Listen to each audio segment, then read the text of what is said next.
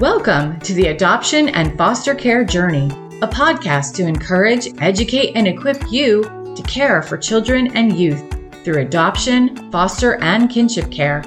Hosted by an adoptive mom with over 22 years of kinship and adoptive parenting experience. She's on this journey with you. Please welcome Sandra Flack. Be joyful in hope, patient in affliction, faithful in prayer. That is Romans 12, verse 2. I'm your host, Sandra Flack. Hope, patience, and prayer, all prerequisites for adoptive, foster, and kinship caregivers. Can I get an amen on that? Oh gosh, have you started your thankfulness journal yet? I talked about it in our last episode. It is never too late to start. This week, I am thankful for the amazing progress my grandson Killian has made and continues to make. There were some hiccups overall. He's been recovering from his heart surgery really amazingly well. And at this recording, he is still in the hospital. He is now off the vent and off the CPAP and just has a little air cannula there in his nose to give him some oxygen. They're bringing him down on all of his meds. I got to FaceTime yesterday at the time of this recording, Thursday, the 10th of November, with him and his mom. And he was smiling. My daughter Missy was holding him for the first time in 11 days. She could actually hold him. And he's just making great progress. And we really attribute that to the prayer, the power of prayer and God's faithfulness. So if you've been following our story, of course, we it's all over. We have it on Facebook and Instagram. And on Facebook, there's a Killian Cardiac Warrior Facebook page you can follow. I share from my social media, so you can see pictures and kind of follow the whole story. Your prayers are appreciated. If you're familiar with my story, if you've read my book, then you know about how my daughter Melissa came to our family through adoption, through a kinship placement, and how difficult that journey was. But really, the Lord has been faithful to just really give us, a redo in our relationship. And just this difficult stuff has brought us closer. So it's an honor and a blessing. And I thank you for your prayers. And I am praying and believing that Killian and his parents will be able to be home at their home in Wyoming for Thanksgiving. So if you're praying, if you would just add that to your prayers, we're going to ask for big things and trust and believe that we're going to get those big things. So now Thanksgiving makes me think of Slava's adoption, our 17-year-old son. When we arrived home from Ukraine for his adoption, we came home actually on Thanksgiving night in 2010 with our rambunctious boy. He was a tiny 5-year-old, but a force to be reckoned with. We were pretty sure that he had fetal alcohol syndrome. His impulsivity was a dead giveaway. But still, even with all of the challenges we faced over the past 12 years, and increasingly face, because it's, as you probably know, if you're parenting a teen, prenatally exposed, definitely challenging. But I'm so thankful for my boy. And I shudder to think where he would be today if we had not adopted him, especially with the war in Ukraine. My bad days are nothing compared to the misery his life would have been if he would have still been in Ukraine. If I don't even know if he would even still be alive, really. So, record those things, the little things and the big things that you're thankful for. I find that thankfulness journals definitely help me keep perspective. Especially on those really hard days. So I encourage you, if you haven't started one yet, start today just by writing down a couple of things that you're thankful for. So I mentioned an impulsive boy, right? So speaking of impulsivity, today I am going to continue my series on the primary characteristics of fetal alcohol spectrum disorders. And impulsivity is one of those characteristics. And that's what I'm going to focus on in today's episode. But first, here's a reminder about some amazing resources from JFO. Natalie Vecchione of the FASD Hope podcast and Sandra Flack of the Adoption and Foster Care Journey podcast would like to invite you to join their Hope for the FASD Journey, a virtual support community for parents and caregivers raising individuals with an FASD, diagnosed or not. This faith-based community includes an online bi-monthly support group, a monthly VIP conversation, and a private Facebook group which includes a video devotional from Natalie and Sandra every Saturday. To register, visit justicefororphans.ny.org/training/FASD. And also coming up in 2023, I'll be offering another free 45-minute lunch and learn introduction to FASD. We had a phenomenal response to the one we offered here this month in November. So we will be doing that again. And stay tuned because we are putting a facets training on the calendar. I'll probably do one virtually in January. And I'd like to get an in-person one if you're in the New York area, the upstate New York capital region area. I'd like to get an in-person facets training also on the calendar. So stay tuned. I'll be releasing specific dates and times for those. Stay tuned to this podcast, our social media, and our website, justicefororphansny.org, for details as to dates and times for some of these trainings that are going to be coming up in the first part of the new year. I can't believe we're talking about the new year, but it's almost Thanksgiving and, it's right around the corner. So we have included a link to our website in the show notes for this episode, so you can easily click and just check it out. It's all right there. Also, be sure to check out our bonus episodes with Dr. Jared Brown. Dr. Brown specializes in trauma, FASD, autism, so much more. And this series of episodes with Dr. Brown focuses on topics of particular interest to us adoptive and foster parents. We talk about prenatal trauma, complex trauma, FASD, screen time, executive dysfunction, inappropriate sexual behaviors, working memory, cognitive flexibility. Oh my gosh, all of the things, right? So educational and informative, not only for parents, but I'm hearing from professionals in the field, special education teachers, social workers. People are getting so much out of these episodes. So if you have listened to any of them, or if you start to listen to them, let those in your circle know. Let your child's school teacher know about those episodes. Let your child's social worker know about those episodes, because they're so educational, informative, taught by a doctor with a PhD and several master's degrees.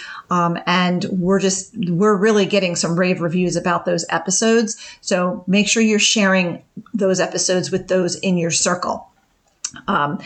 What you're listening to right now is considered a regular episode of the Adoption and Foster Care Journey. We release those on Mondays. The special series with Dr. Brown, they release on Fridays, so you won't want to miss them.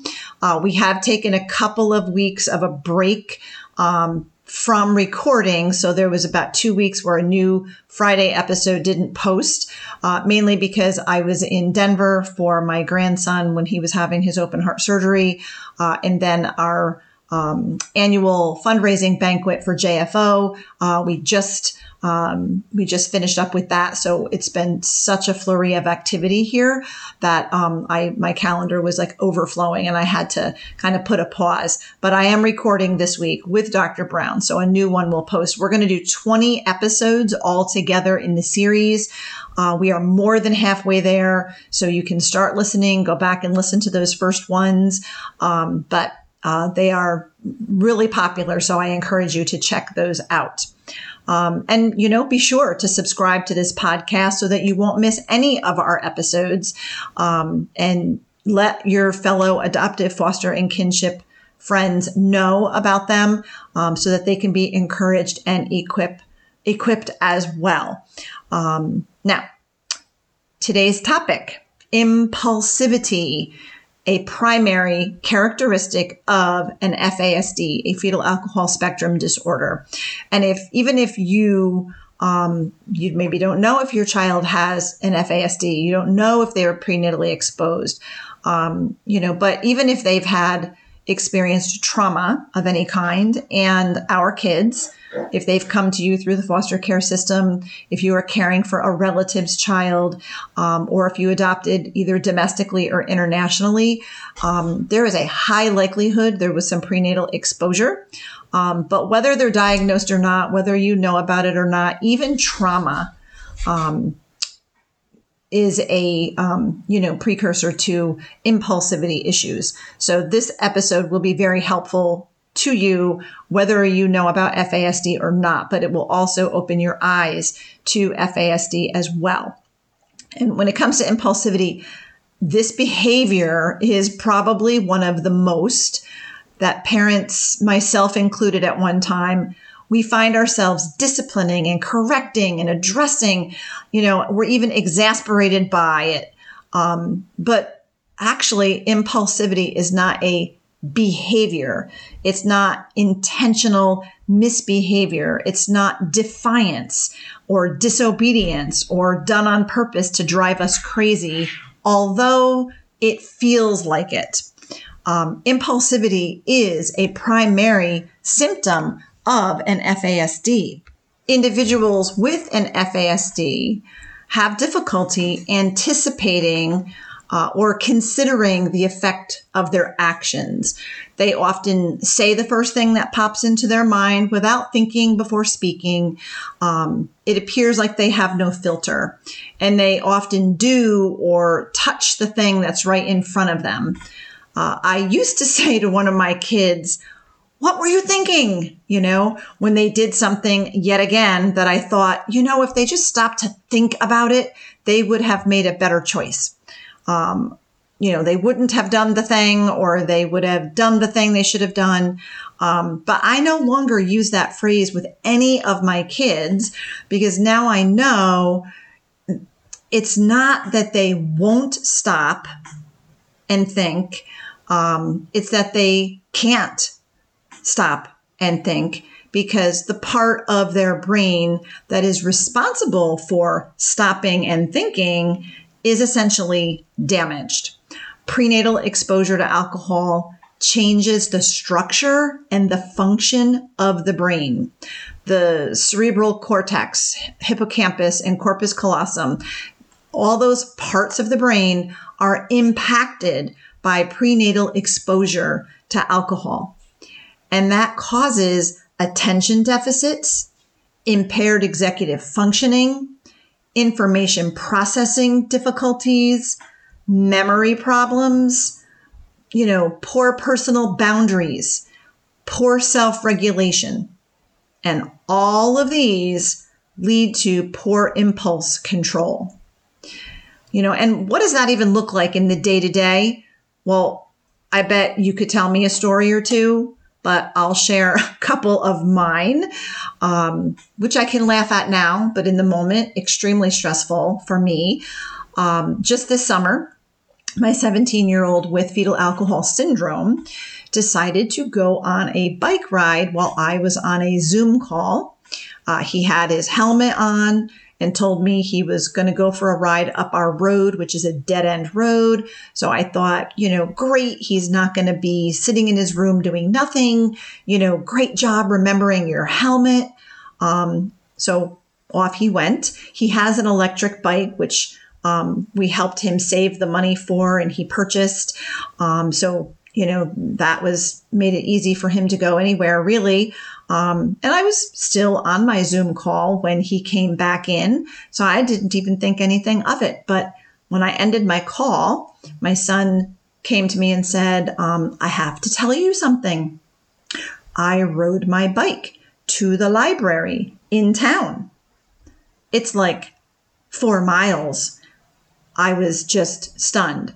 4 miles, a winding state road, through a 5 red light intersection and down a main street in town. I was even like in shock by the choice of going to the library because, you know, he reads at a 2nd grade level, doesn't like to read. Why on earth would he even, like, I would have never in a million years thought he would do such a thing. So I asked him, like, why did you go to the library? And he couldn't answer that, but, what were you going to do? Like, what did you do? And he just explained, well, I was standing outside, not sure what to do with my bike. And the lady came out and I asked her, where do I put my bike? And she said, I have to lock it up in the bike rack. And I don't have a lock, so I rode home. And now can we go on Amazon and get me a bike lock? I was trying to process what I was hearing. Again, not thinking he would ever do something like that. And like all of the dangers were going through my mind. He had no phone at the time, so no way to contact me if there was a problem. No ID on him, so God forbid he would have been in an accident or something. No one would have known, who to contact or who he was. And I didn't know where he was, so I wouldn't have ever even known or thought, it was just so scary. He had no experience riding his bike in town. No practice ever doing it. We never talked about what to do to be safe in such a situation because we never thought he would do such a thing. And like I said, I didn't even know where he really was. It was dangerous on so many levels. But, my son got the idea in his head, went and did it. And now that he was back, he had no really clue or understanding about the dangers. He just was like, now I need a bike lock so I can do it again next time. And I have to say that morning we were reading a story. We do some summer reading, even though he doesn't like it. And in the story, the kids in the story rode their bikes to a library.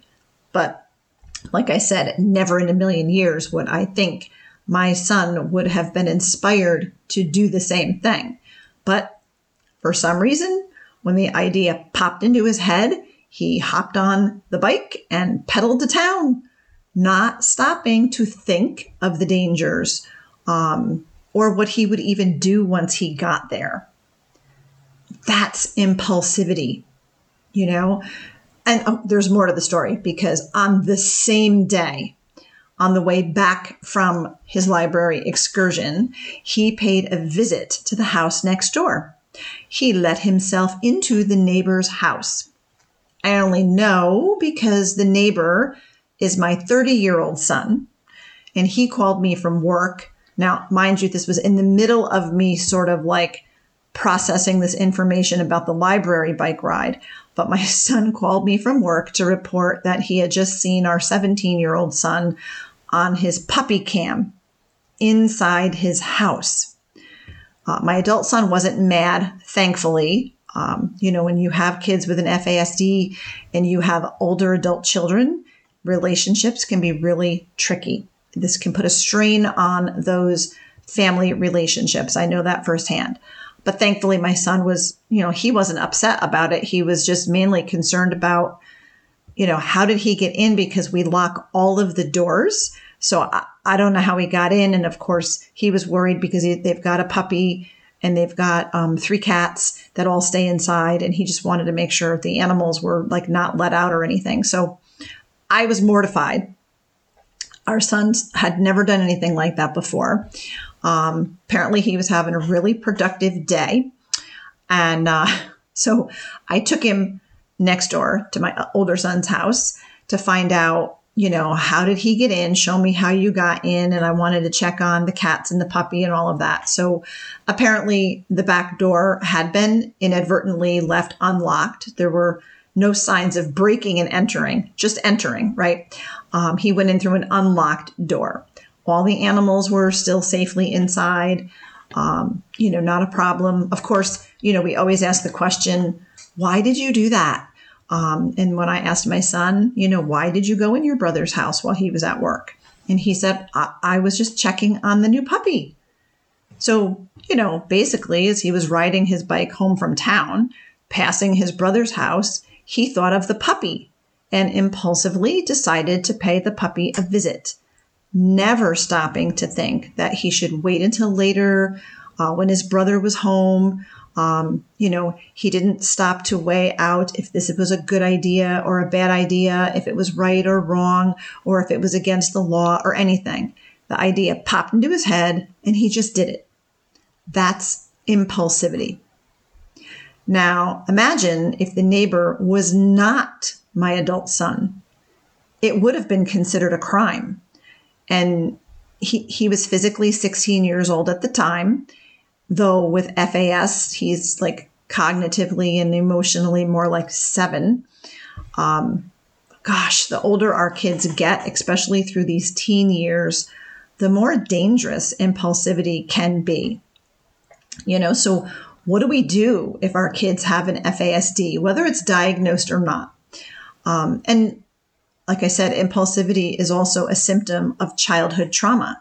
So whether it's an FASD or not, if you are parenting a kid from a hard place, foster care, kinship, adoption, impulsivity is probably something you're dealing with.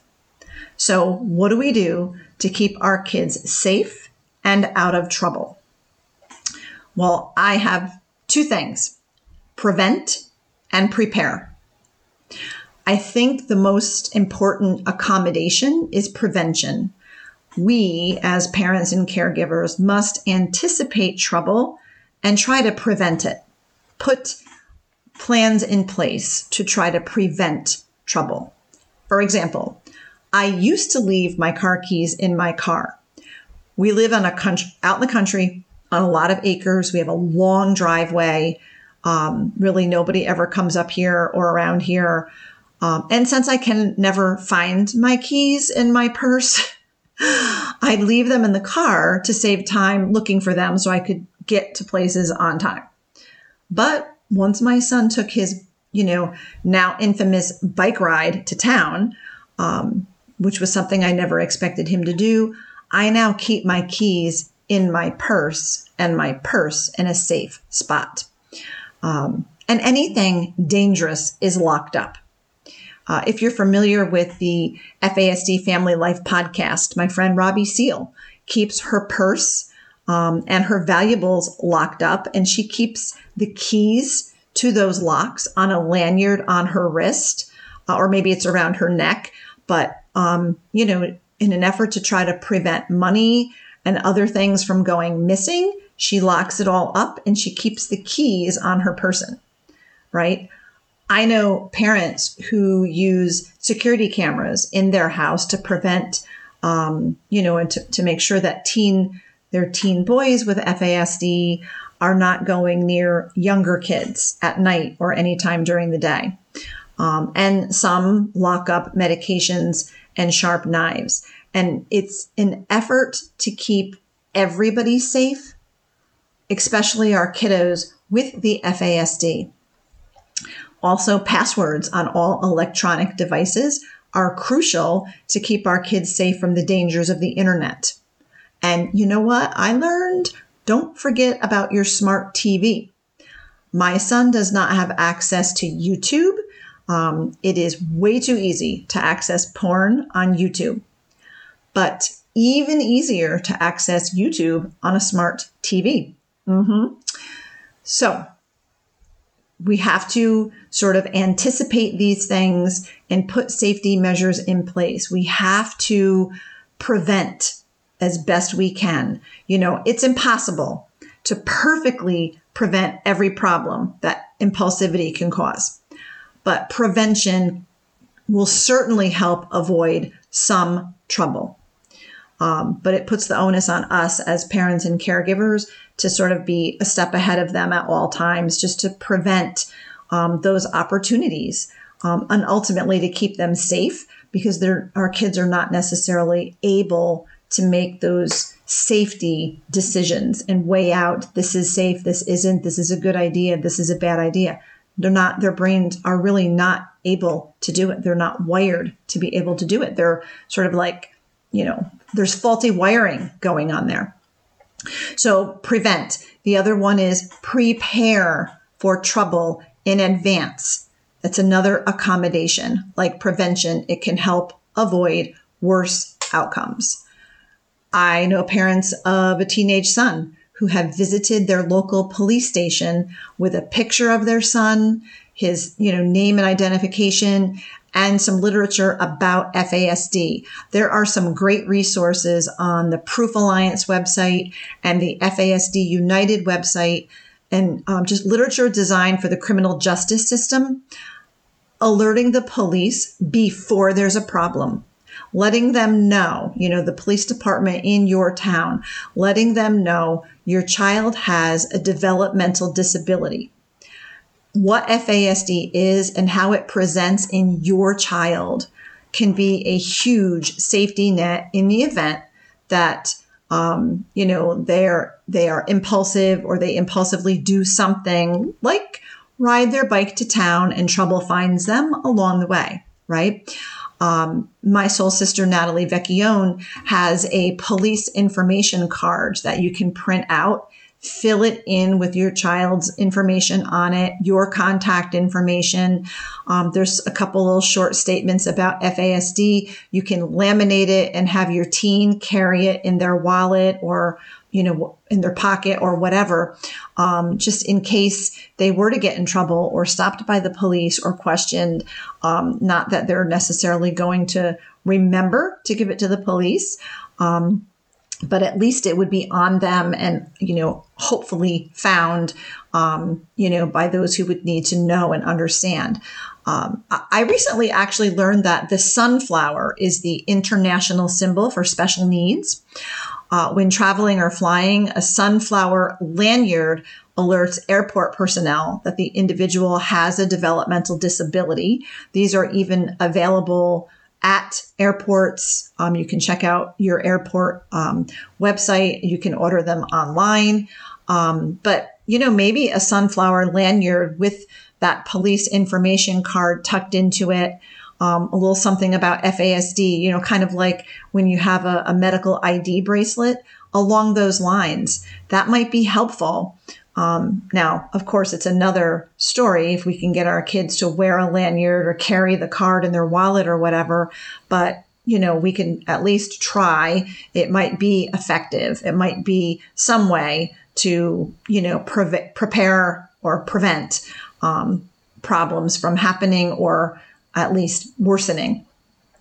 Now, because my son has fetal alcohol syndrome, he's actually diagnosed, we are now in the process of applying for services in our state. We live in New York State, and here that is called OPWDD. It's the Office for Persons with Developmental Disabilities.